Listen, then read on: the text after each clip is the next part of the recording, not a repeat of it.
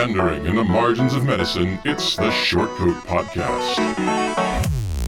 Weird news, fresh views, helpful clues, and interviews. By students, for students. Subscribe to our weekly show at theshortcoat.com. Welcome back to the Shortcoat Podcast, brought to you by the University of Iowa Carver College of Medicine. I'm Dave Etler. Listeners, I want to start today by acknowledging that you have your choice of medical schools to which you could apply. They all get you an MD, make you a doctor, but there is only one medical school, our very own Carver College of Medicine, that has my co-hosts, Liza Mann. Hello. Tarun Kadaru. Hi. Cole Cheney. Hello. And Hillary O'Brien. Hello. Think about that when you're choosing a medical school. There is another medical school out there that has a student. And that student is today's guest. His name is Ian Drummond. What's up, guys? Ian is a fourth-year student at that school, which is important because Ian is the host of a podcast called The Undifferentiated Medical Student, a show that you should be listening to if you're trying to decide on a medical specialty. The goal of The Undifferentiated Medical Student is to help himself and all of you understand the 120 medical specialties that are listed on the AAMC website to make an informed choice about your medical specialty. Ian, welcome to the Shortcoat Podcast. Dave, thank you very much for having me. So yours is an amazing idea for a podcast. It's kind of it's the thing that I think podcast is ideal for. Tell us about the Undifferentiated Medical Student. Yeah, so you nailed some of the talking points, but I'll take you back to why I'm doing this. And it focuses mainly on the problem of choosing a medical specialty and planning a career in medicine, which is something that a lot of medical students struggle with, myself included. And there are any number of reasons for this. I think that some of the main ones are that there are so many medical specialties out there. You mentioned the number 120, and that's just the number that is listed on the Careers in Medicine website. There are so many other niches and corners of medicine in which you can practice, of which medical students get very little exposure.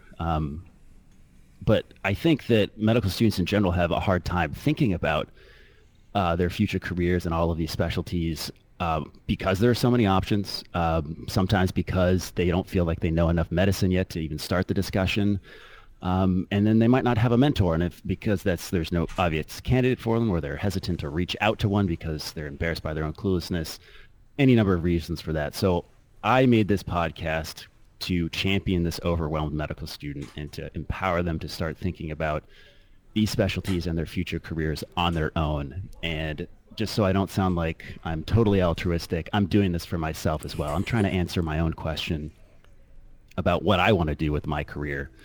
But where I'm starting is by interviewing the 120 plus specialties and subspecialties listed on the Careers in Medicine website, which is hosted by the Association of American Medical Colleges, which I take to be the authority on medical education, at least in North America. So I thought it would be a good place to start.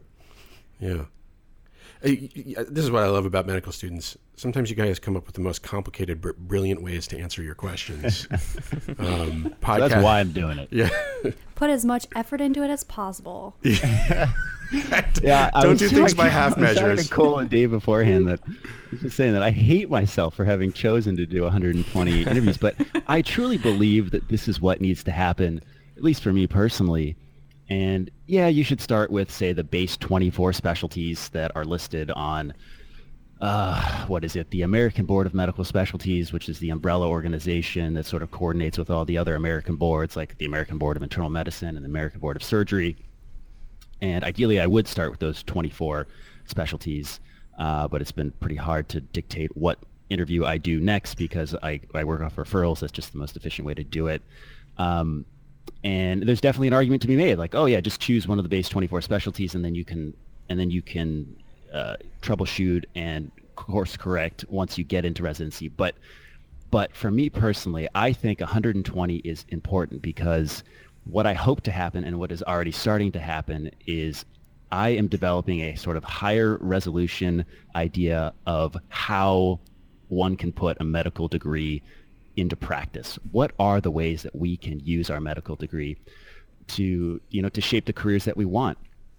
And just hearing ideas from all the physicians that I've been interviewing, I'm slowly learning the talking points, what's important, what did they find important, and it's just helping me, and I hope it will help others start the thought process for themselves, because knowing where you're going, even though you can't know with 100% certainty where you'll end up, but having a good idea of where you might want to end up helps you take advantage of the opportunities that you do have in medical school. And if nothing else, it provides motivation to start asking questions for yourself. And starting that process as early as possible is key, because Cole, as I'm sure you have run into and many of your classmates have run into, you start feeling like you don't have enough time to make a good decision before you have to start submitting residency applications, and even before that, planning AI. So there's just so much that needs to happen, and not to mention, you have so much studying to do. So show me the time where It's like an you understatement. have to explore all these options, Zero and time. Yeah. great, you have your own solution there. But I'm guessing you all feel pretty pressed for time. Yeah, They just got done with the neuro exam. oh yeah, I was just gonna Straight say out. that we just came out of a neuro exam, Yeah, so I heard. we're feeling real great right now. Yeah, a little rough. Ian, I want to More ask you than a little. about, speaking of studying and curriculum, there's always Yeah. this thing called hidden curriculum, this sort of undercurrents, culture of medicine, things that aren't taught in the textbook. And I was realizing with some of your podcasts that there's the words these people say, then there's sort of the vibe they put off. Yeah. Oh yeah. And I was realizing I was almost getting as much out of them. There was one physician who went from derm to IM to EM, and he was sort of this Renaissance man. And there's this other guy that was just hardcore surgery. What do you think you've gotten that if I just typed out a transcript, maybe I wouldn't get, but by talking to these people, you're starting to absorb some lessons? Cole, you just set me up for that one there. Appreciate it. So, obviously, I love podcasts, and one of the reasons for this is pretty much the power of the spoken word, which is there is a huge difference between hearing a passionate and knowledgeable person speak about what they do and then just reading those words. And it's about how do they hesitate before they answer? How excited do they get? So there's definitely the vibe. I mean, how excited really are they about their specialty? There's so much that you receive hearing somebody speak about what they do versus just, reading a description of what they do. Yeah, I got that from I was listening to, I can't remember the gentleman's name, but the pediatric neurologists. Oh yeah, I listened the more to that recent one one, recently, too. And child He was on neurology, yeah. CNN. Child the neurology, that's autism debate. right, and I just I caught his his enthusiasm, his Fervor. for the specialty and for what he was doing, which is I had trouble controlling him. Oh, that's a big thing I wanted to talk to you about, Ian. I am cracking up, so I've been on the wards a lot, 4th year, and I basically get told to do things and I do them, and they say jump and I say how high. And I'm dying laughing because you are telling some of these titans of their field, and they sort of wander off, and you'll say, no, I'd like to get back to a point we discussed, about military versus civilian. And they're like, oh, I'm sorry. And then they'll sort of go into it. So I was noticing that. Shepherding these cats. Tell me about that process. It's been a slow build because there's been I don't know how many interviews, not that many, but where I get to the end of it and I'm really upset because I can't use it because the conversation went off in too many different directions, and I ask a lot of listeners. I mean, my episodes are usually an hour and a half long, and if I saw that time stamp on anything, I'd be like, oh, I I'd really be very wanna- hesitant to press play. So I spend a lot of time trying to ensure that I gain the trust of the listener so that they start to trust that their time is going to be well spent. And so, again, I've lost a couple interviews where I can't use this because that I sucks. didn't stop the physician and I didn't couch what they were about to say with my own question, or I didn't save what they said for the appropriate part of the interview. And so it was too jumbled. And I would listen to these things and I'd say to myself, gosh darn it, why didn't I jump in and stop them? Because now we're both upset. We just wasted an hour and a half, sometimes 2 hours with the preparation for the interview, and we didn't get to talk about what we wanted to talk about. So I've gotten very bold at just telling these physicians, and when they're in the room with me, it's much easier because I can make hand signals to them like, let's stop. And then, we can cut out a side conversation and I reorient them. But again, I personally have wasted my own time and the physician's time when we don't get it right. So I've gotten pretty bold about cutting them off. So you're doing more than 120 interviews then? So it's starting to look like that. So that, you know what, one thing that I'm realizing is that there are so many interviews that I could do, and 120 are really only the ones that the Careers in Medicine website lists. And I think that the Careers in Medicine website lists them because they have a board certification associated with them. But there are so many specialties that have, you know, legit certified fellowships to train you in you know, their little area of medicine, but don't come with a board certification. So, Well, and I was listening to the family medicine, or somebody talking about family medicine, and I was interested in different aspects of it, but because family medicine is so broad, he had like only certain things to say about like private practice because he wasn't in private practice, or certain things about that. So those aren't even like board certifications. They're just different parts of one. Absolutely, yeah. I mean, the context of how you practice and the questions it's one of my favorite questions. You'll keep hearing me say it in the episodes. You know, so how does the practice of your specialty change with inpatient versus outpatient, academic versus private versus public, urban versus suburban versus rural, civilian, governmental, military, national, and even international versus interstellar? Who knows? I mean, there's so many. I mean, these are not board certifications, but you're absolutely right. They change how that area of medicine is practiced. And what do we get in medical school? We usually get an urban academic inpatient experience. And so not only do we get a very small sliver of specialties during, say, our third year or even all of medical school, but we only get a very small sliver of that specialty. So to think that a medical student is making an informed decision about what they want to do with their careers based on the experiences that they're given in medical school is ludicrous, in my opinion. Bam. Right. I could do a million interviews. And unfortunately, most of the interviews I have done to date are only by academic physicians.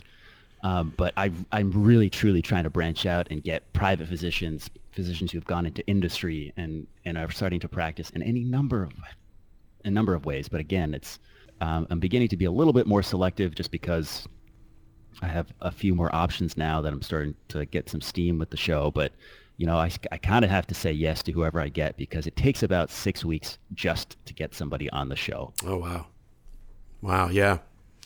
So you must take suggestions from your listeners.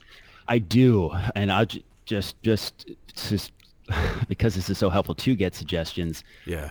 The best way to get suggestions is actually not to tell me the person's name, but to, you know, do you know them well enough to actually make the introduction for me? Because that's one of the most time-consuming aspects to first explain what the show is, but then convincing them that it's worthwhile. And then from that point forward, it takes about 4 weeks to find time just to get them on the show. I'm noticing a lot of your guests seem to have some prevalence in either media or like being on with Bryant Gumbel. A lot of them have written books, and not just like chapters of academic books, but books like things that would be in Barnes and Noble. Some even have podcasts, or way into it. So do you think it's just by chance you're pulling up these sort of media savvy physicians? Are they more willing to talk? What do you think's going on here? Yeah, so I think most of it is luck so far because I've been just going off of referrals. So the family medicine physician episode 16, and let me just back up a sec. The first 15 episodes I recorded, I recorded it before I launched November 11th. And so I had those in the bank and queued up, ready to launch in iTunes. And from November 4th forward is when I started to look for more physicians on my own. And so episode 16 was the first time that I reached out to somebody. It was actually through Twitter. This is Dr. Steve Brown. He's part of the American Family Physician podcast, which is the official podcast of American Family Physician magazine or website or whatever it is. And I just, I didn't tweet at him, but I sent him a direct message, and he got back to me almost immediately. And I was like, "Hey, do you want to be on the show?" And he was like, "I would love to be on the show." And it was the quickest pickup I've ever had in my life. And it took us like 3 days to record the interview. It was unbelievable. So that, I would say, was less luck, but the first 15 are almost totally luck. And I would say most of the episodes after episode 16 are luck because it's all referrals. It's very difficult to get someone on the show without somebody recommending me first. Mm-hmm. Do you have a favorite episode so far? You know what? So I think episode 16 is my favorite, partly for personal reasons. Like I I edited all previous 15 episodes, and I learned a lot about what works and what doesn't. And so I went into episode 16 with a better roadmap of what I wanted to get out of the interview.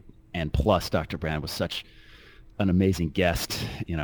Dave Cole, we talked about how it's really nice to have somebody who understands audio, and I don't have to explain that to them. And, so he knew how to behave from an audio perspective, and he was an amazing guest.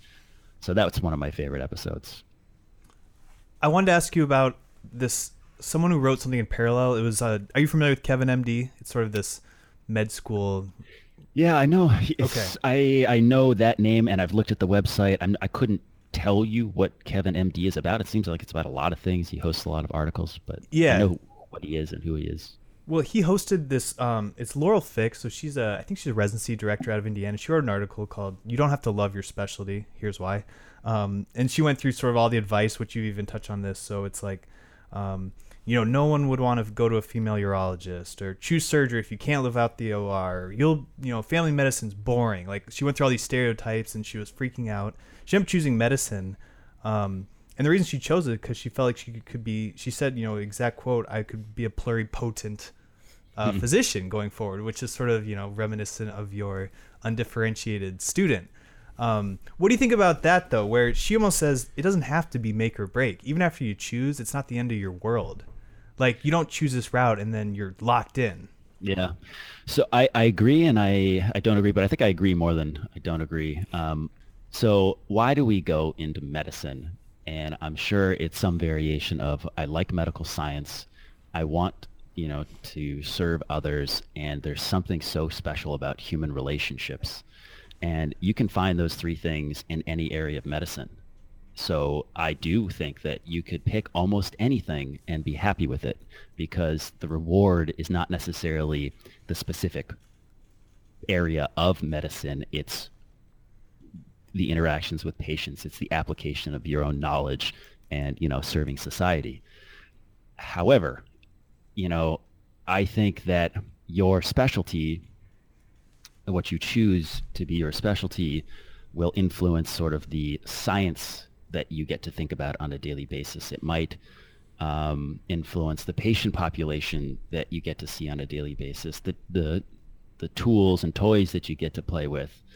And so when you choose a specialty, a lot of doors open, but at the same time, I would say more doors close. So it is a very important decision. And yes, you can back up. And yes, if you really want to, you can, do your intern year over again, go to the bottom of the totem pole and suffer through. Yeah, because that sounds awesome. That sounds so awesome. much fun. Yeah. But listen, and again, I think residency is going to be awesome because you're going to be learning to be a doctor, learning to take care of people, develop the reflexes to actually heal people. And how awesome is that? That's pretty awesome. That's the closest thing to magic I've ever heard in my life. So I'm looking forward to doing it, but it's hard. And then you add on top of that, you make less money. You might have kids by that time. You might already have kids.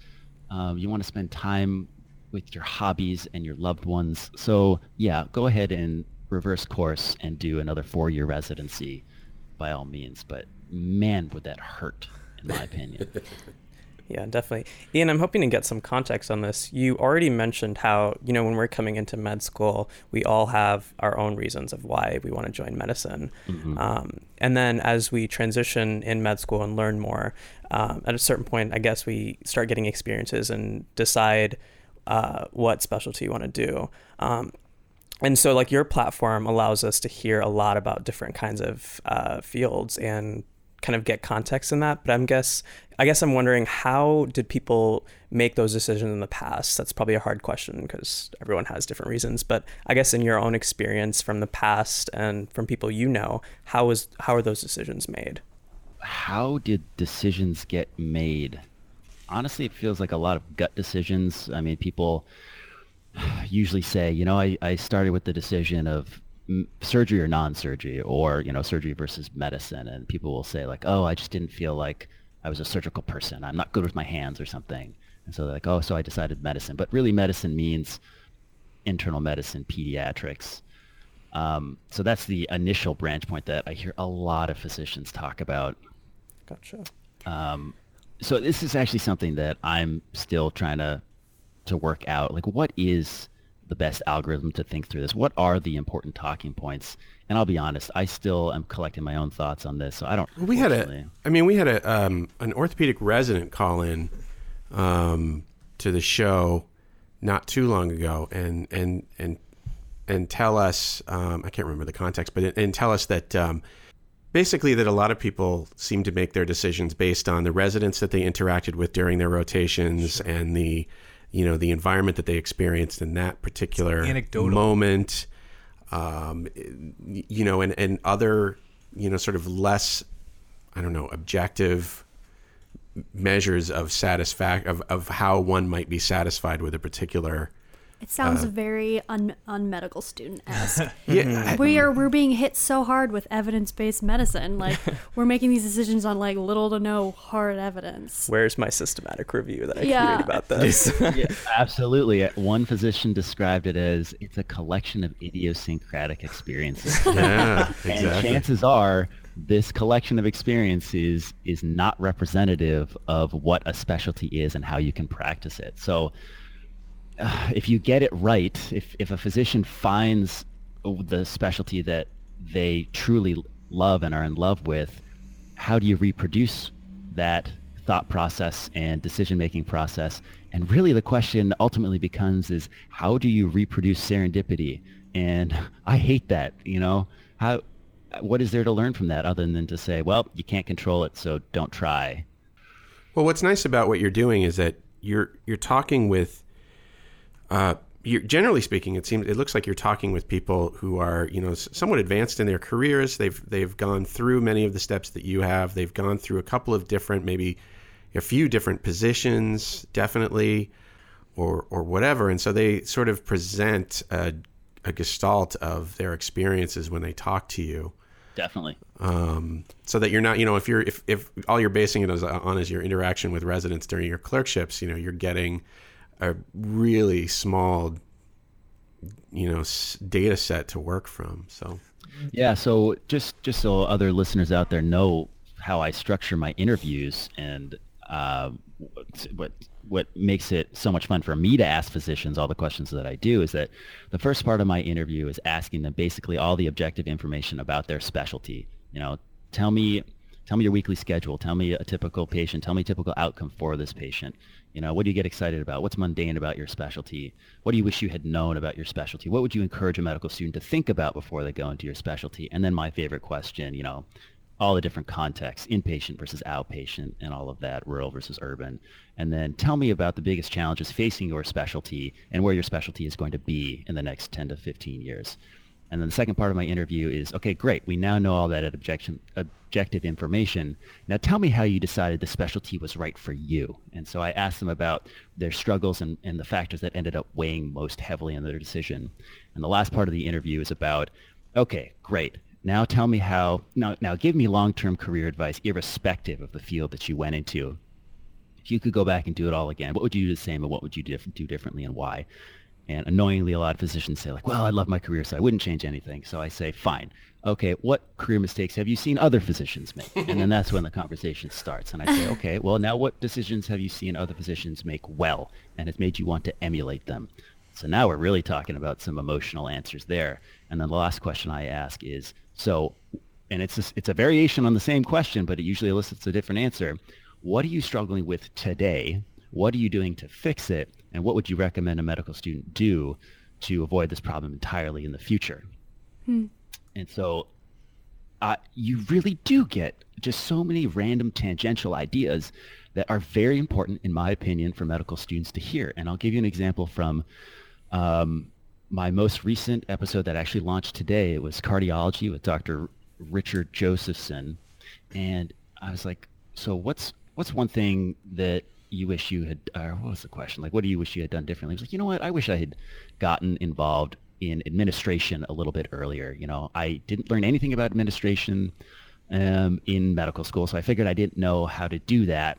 And then, 5 years into my career, I noticed that there were a bunch of nurses occupying mid-level administrative positions, and I knew they didn't get that training in nursing school. So what are they doing? And the fact is, like, you get a lot of training on the job. Yep. And he said, so I got involved in administration because you don't need a degree to do that. And it's made my life richer because I now get to, enact clinical practice guidelines or, quality improvement measures that makes me feel like I can extend the benefit of what I have to offer as one example of many that come up in these random conversations.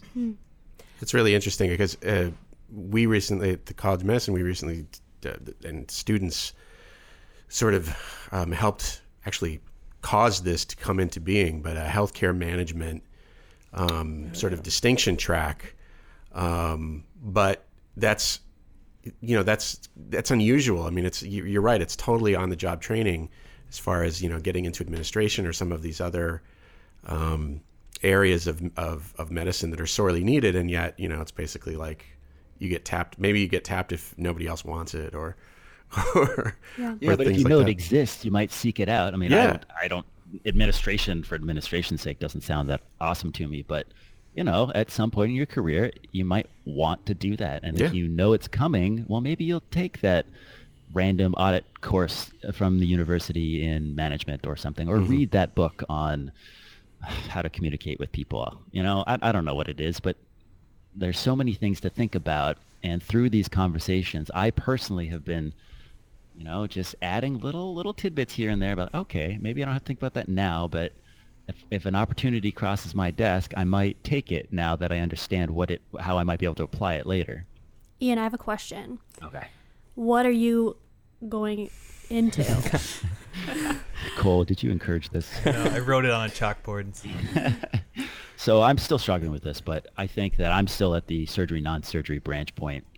And so orthopedics has always been on the table for me, but really many things have been on the table. Orthopedics has probably been on the table for the longest, but I don't think I'm cut out for a surgical career. I think that what surgeons do is sexy, but I don't think that I would necessarily enjoy doing what they have to do on a daily basis for the next 20 to 30 years.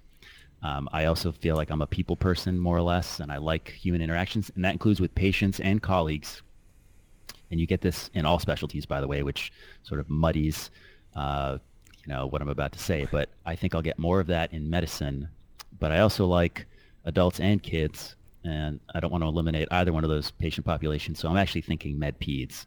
And so why med peds and not family medicine, which includes pediatrics, adults, and OBGYN, and a little bit of psychiatry? I feel like med peds offers more inpatient training versus outpatient. I think family medicine is a little more ambulatory.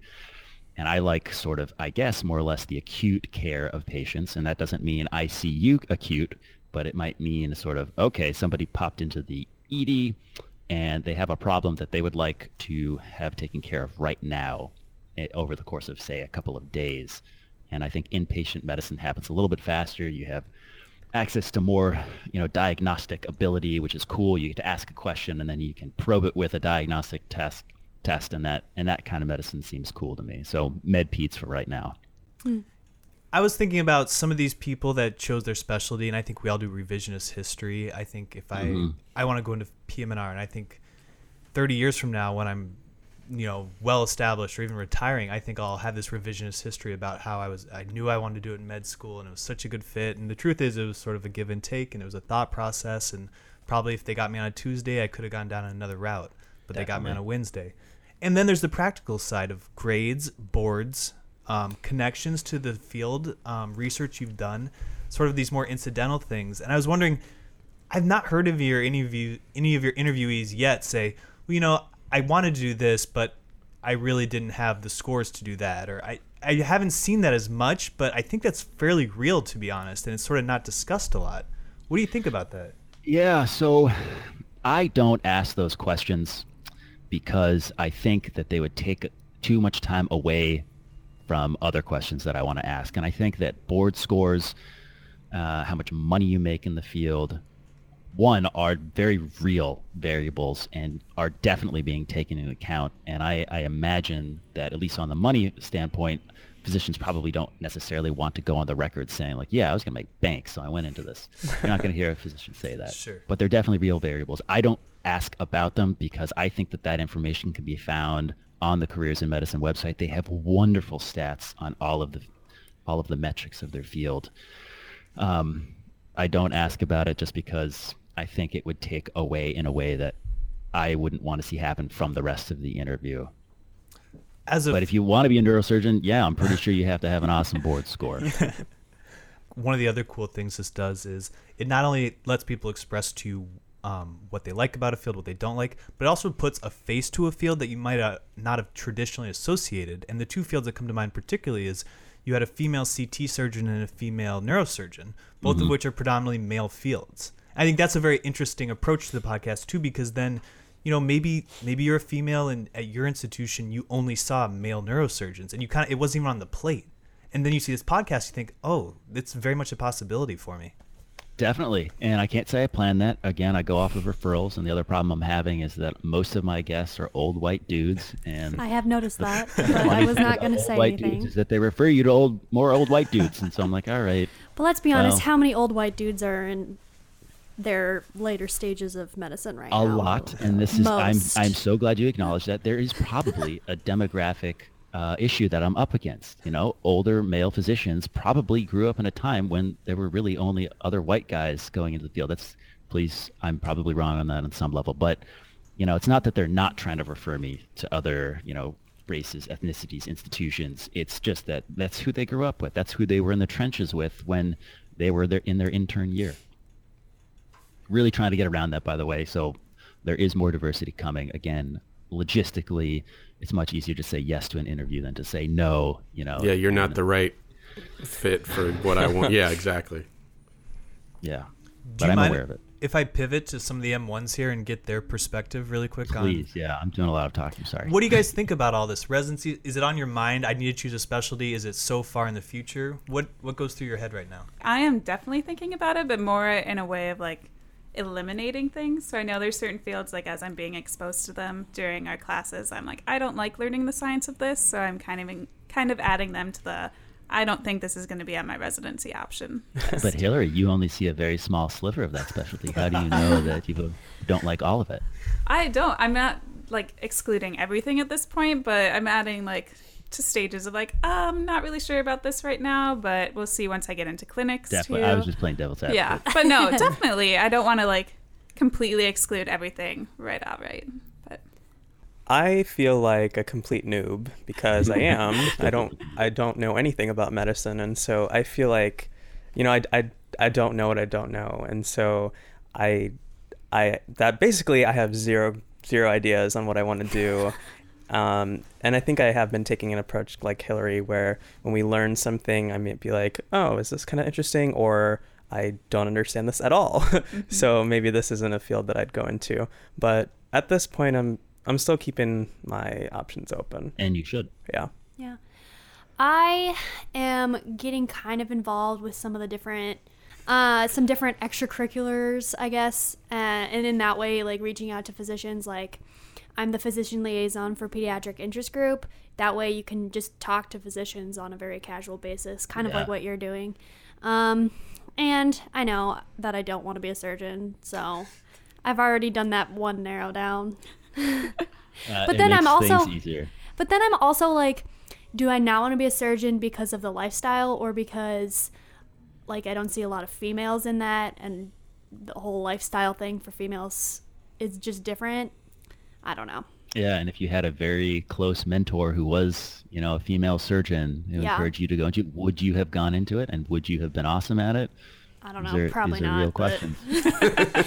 We're not going to look at my anatomy scores for that one. I think I might be going off on a tangent here a little bit, but part of the problem that I am detecting in all of these responses is something that I experienced, in that part of the reason that I didn't explore more earlier in my career is that I felt like I just didn't know enough medicine to start asking the right questions. Exactly. You said, I don't know what I don't know. So how am I supposed to ask the right questions? And we're too freaking busy to even think about anything other than neuroanatomy at this point. Back to back tests. Yeah, so Definitely.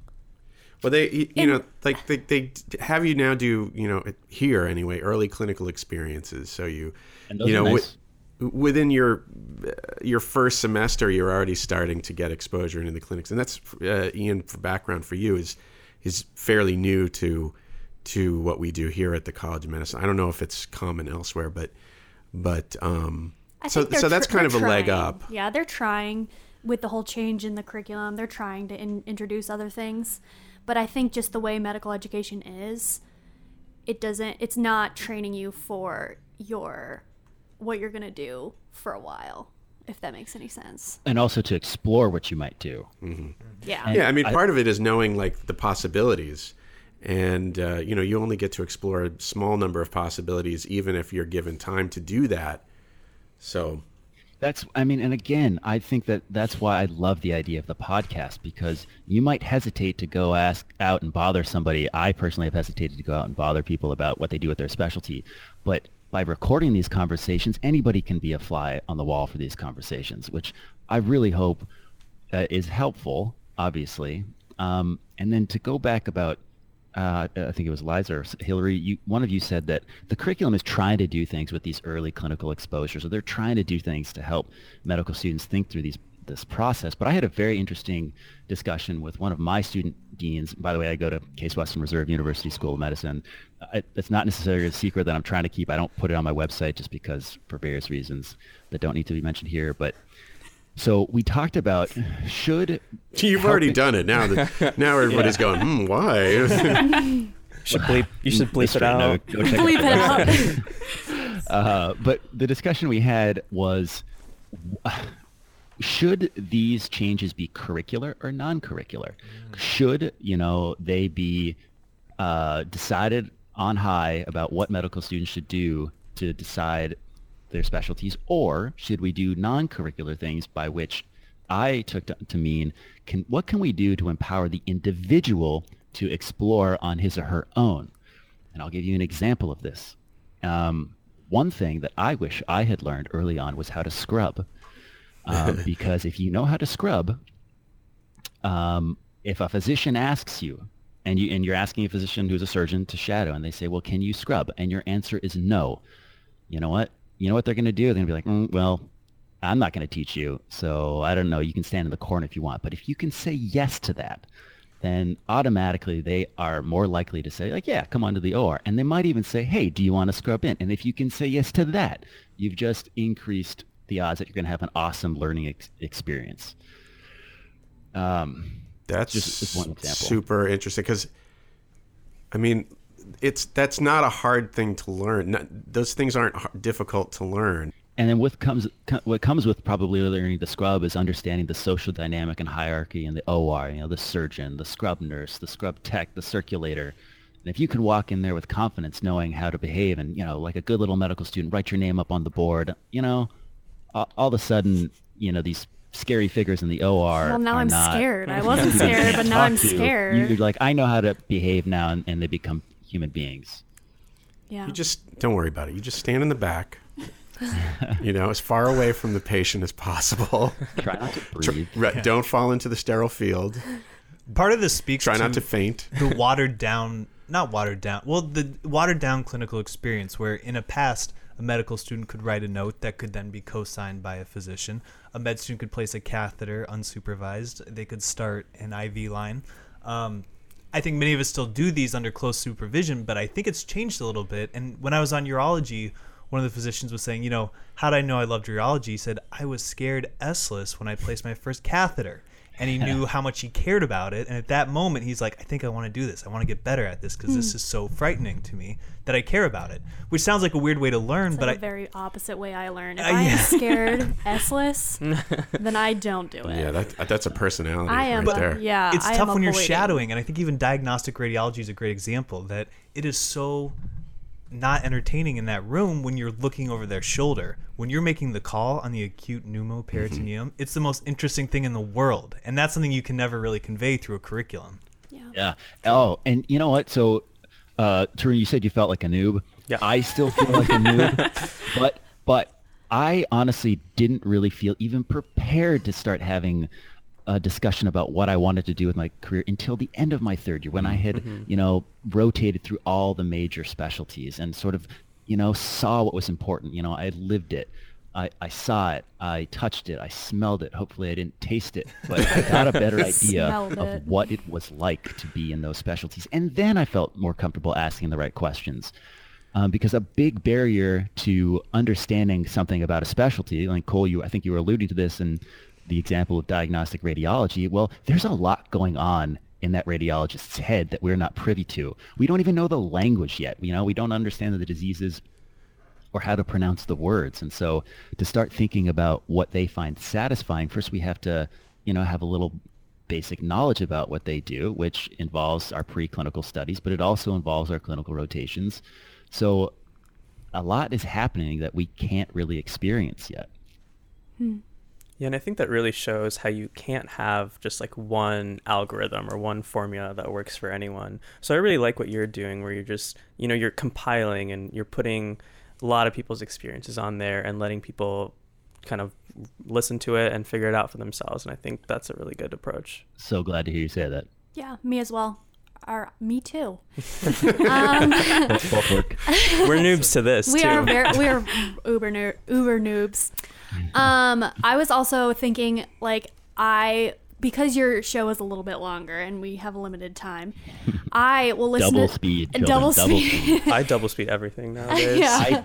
I go as fast as I can. It hurts me when I can't do at least 1.5x. We were talking before the show, and Ian and I both confessed that we even edit at double speed. Yes. Well, I was saying, I was listening to one interview and I was like, you know what? I don't really like this guy. I don't think I would be friends with him. I don't think I'd be good colleagues with him. Not that he's a mean person. I just didn't think that I would be a very good colleague to him or want to be like him. So I was like, maybe that might not be something I want to do. Yeah, a real thing. It's a real thing. Mm-hmm. Yeah. Oh, and then I listened to another guy that I was like, yes. So I think just knowing the people and getting to know the people is a good way to do it. Power of audio. I know we're preaching to the choir when we speak to one another, Dave, but I am obsessed with podcasts and audiobooks. And it's for this reason. You come to know, like, and trust the people that you're listening to because you get their personality. Again, you get the intonation and the emphasis and the hesitations that they have when they're doing these interviews.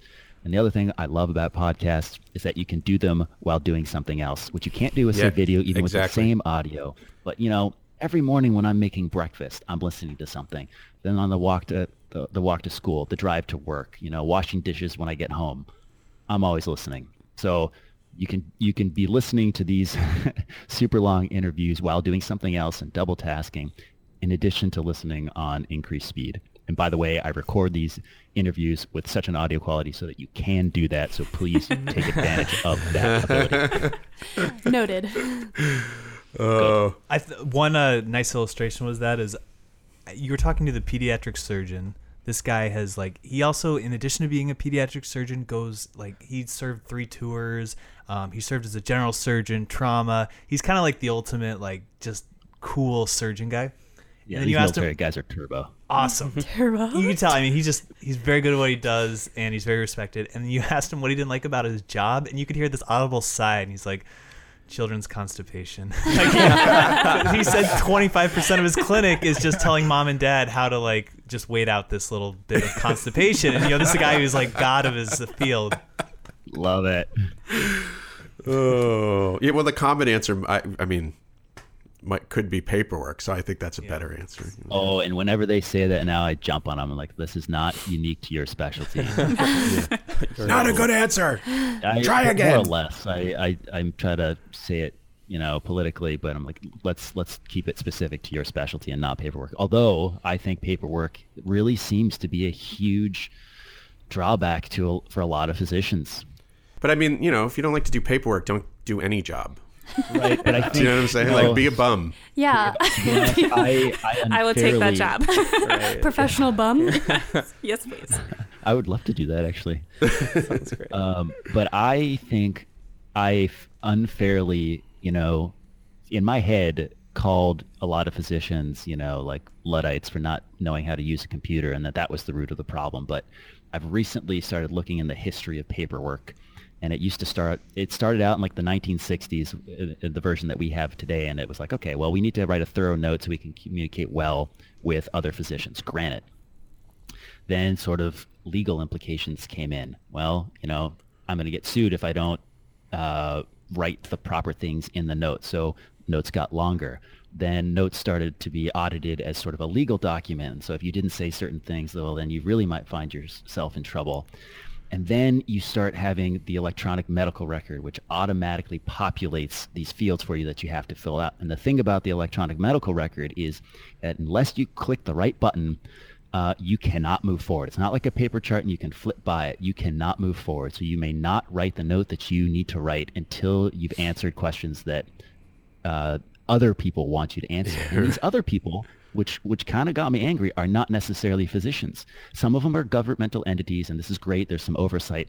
But some of it is, I believe, third parties wanting to do research. So now you have more questions that you need answered. And I don't know if you guys have seen that Z-Dog MV music video. It's about the EHR, but one of the lines, and it's so appropriate, is 30 clicks for an Ambien. And that's representative of what you have to do to write a relatively simple script. So the EHR, the EMR, the electronic health record, electronic medical record, is really becoming a pain in the side of a lot of physicians in a way that I didn't realize it was. Because as medical students, we are not responsible for the EMR, so we don't see it that way. But I think this is in part what leads, not in totality, but in part what can lead to burnout, when you have a mismatch of expectations between what you think you're going to be able to do as a physician and then what you're actually doing. And I think the EHR really takes a lot of your time away that you would otherwise spend on the patient, developing those relationships, thinking about medicine, and applying those skills that you've learned. That's something, though, I think nice about not only your podcast, but culture in general, which is this is our first generation of medical students entering very aware of these problems. So I think if you talk to an older physician, they'll say, I just didn't think it'd be all medical legal notes. And when I got into it, I knew I'd heard all the grumblings of the physicians. I heard that insurance rates were being cut. I had heard that there were long hours. So when I showed up, it was almost like, oh, this is exactly what they said it would be. And I think that sort of works to your benefit, because then your bar isn't set too high. Yeah, but then when we become practicing physicians, what else are we going to have to do? Interesting it's point. just going to keep changing. So I think the biggest thing is to be flexible. Sure. I mean, medical education kind of helps you do that. Well, I think the other thing, and this is what I like about this is why I think podcasting is important. By the way, if I can get meta again, it is that MDs just lately, MDs and even more, and also PhDs too, are suddenly sort of maybe more fully realizing that theirs is a profession that is, number one, political, and number two, really should have a place in the public discourse. And so podcasting, as democratic as it is, because nobody controls podcasting really. Yeah. It's not built on a single platform. Yet. It's not. Well, it's built on open systems. Mm-hmm. And while iTunes is where most people get their podcasts, you don't have to get them from iTunes. You can get them in other ways. And nobody controls those other ways. And so I guess what I'm saying is, like, podcasting is great for getting your message out there, because you can basically say, whatever you want, whenever you want, to whomever you want, to whomever will listen to you. And I think this is why I like to encourage medical students and others to consider podcasting, because it can be a voice. It's almost like public radio, but I would say it's like asynchronous public radio. Yeah. You don't have to be there in real time to hear the conversation, but the conversations take they happen more in the present day, more or less. So like this episode, I'm sure will launch sometime in the next month or two. And next so week. It is a more current documentation of what's going on, but in conversational format. Yeah. Well, we are out of time. That's our show. Ian Drummond, thank you so much. I just wanted to say thank you for personally reaching out to me and inviting me on the show. And then Cole, Liza, Tarun, and Hillary, thank you so much for having this chat with me. Thanks, Ian. Thank you. Ian Drummond is host of the Undifferentiated Medical Student Podcast, available wherever you get fine podcasts. And thanks to Liza, Tarun, and Cole, and Hillary for being on the show today. Appreciate that. You're welcome, Dave. No course. problem. Thank you, listeners, for making us part of your week. We know you have other internet entertainment you could cram into your auditory meatus, and we're glad you chose us. If you like what you heard today, consider sharing us with your colleagues. If you have a suggestion for something we should talk about, send it to theshortcoats@gmail.com or leave us a message at 347-SHORT-CT. Like our Facebook page, where almost every week, except for this one, I ask listeners to send in their thoughts on allegedly profound things. The show is made possible by a generous donation by Carver College of Medicine Student Government and the Writing and Humanities program. Our executive producer is Jason Lewis. Our opening music is by Dr. Vox, and our closing music is by Argo Fox. Talk to you in 1 week.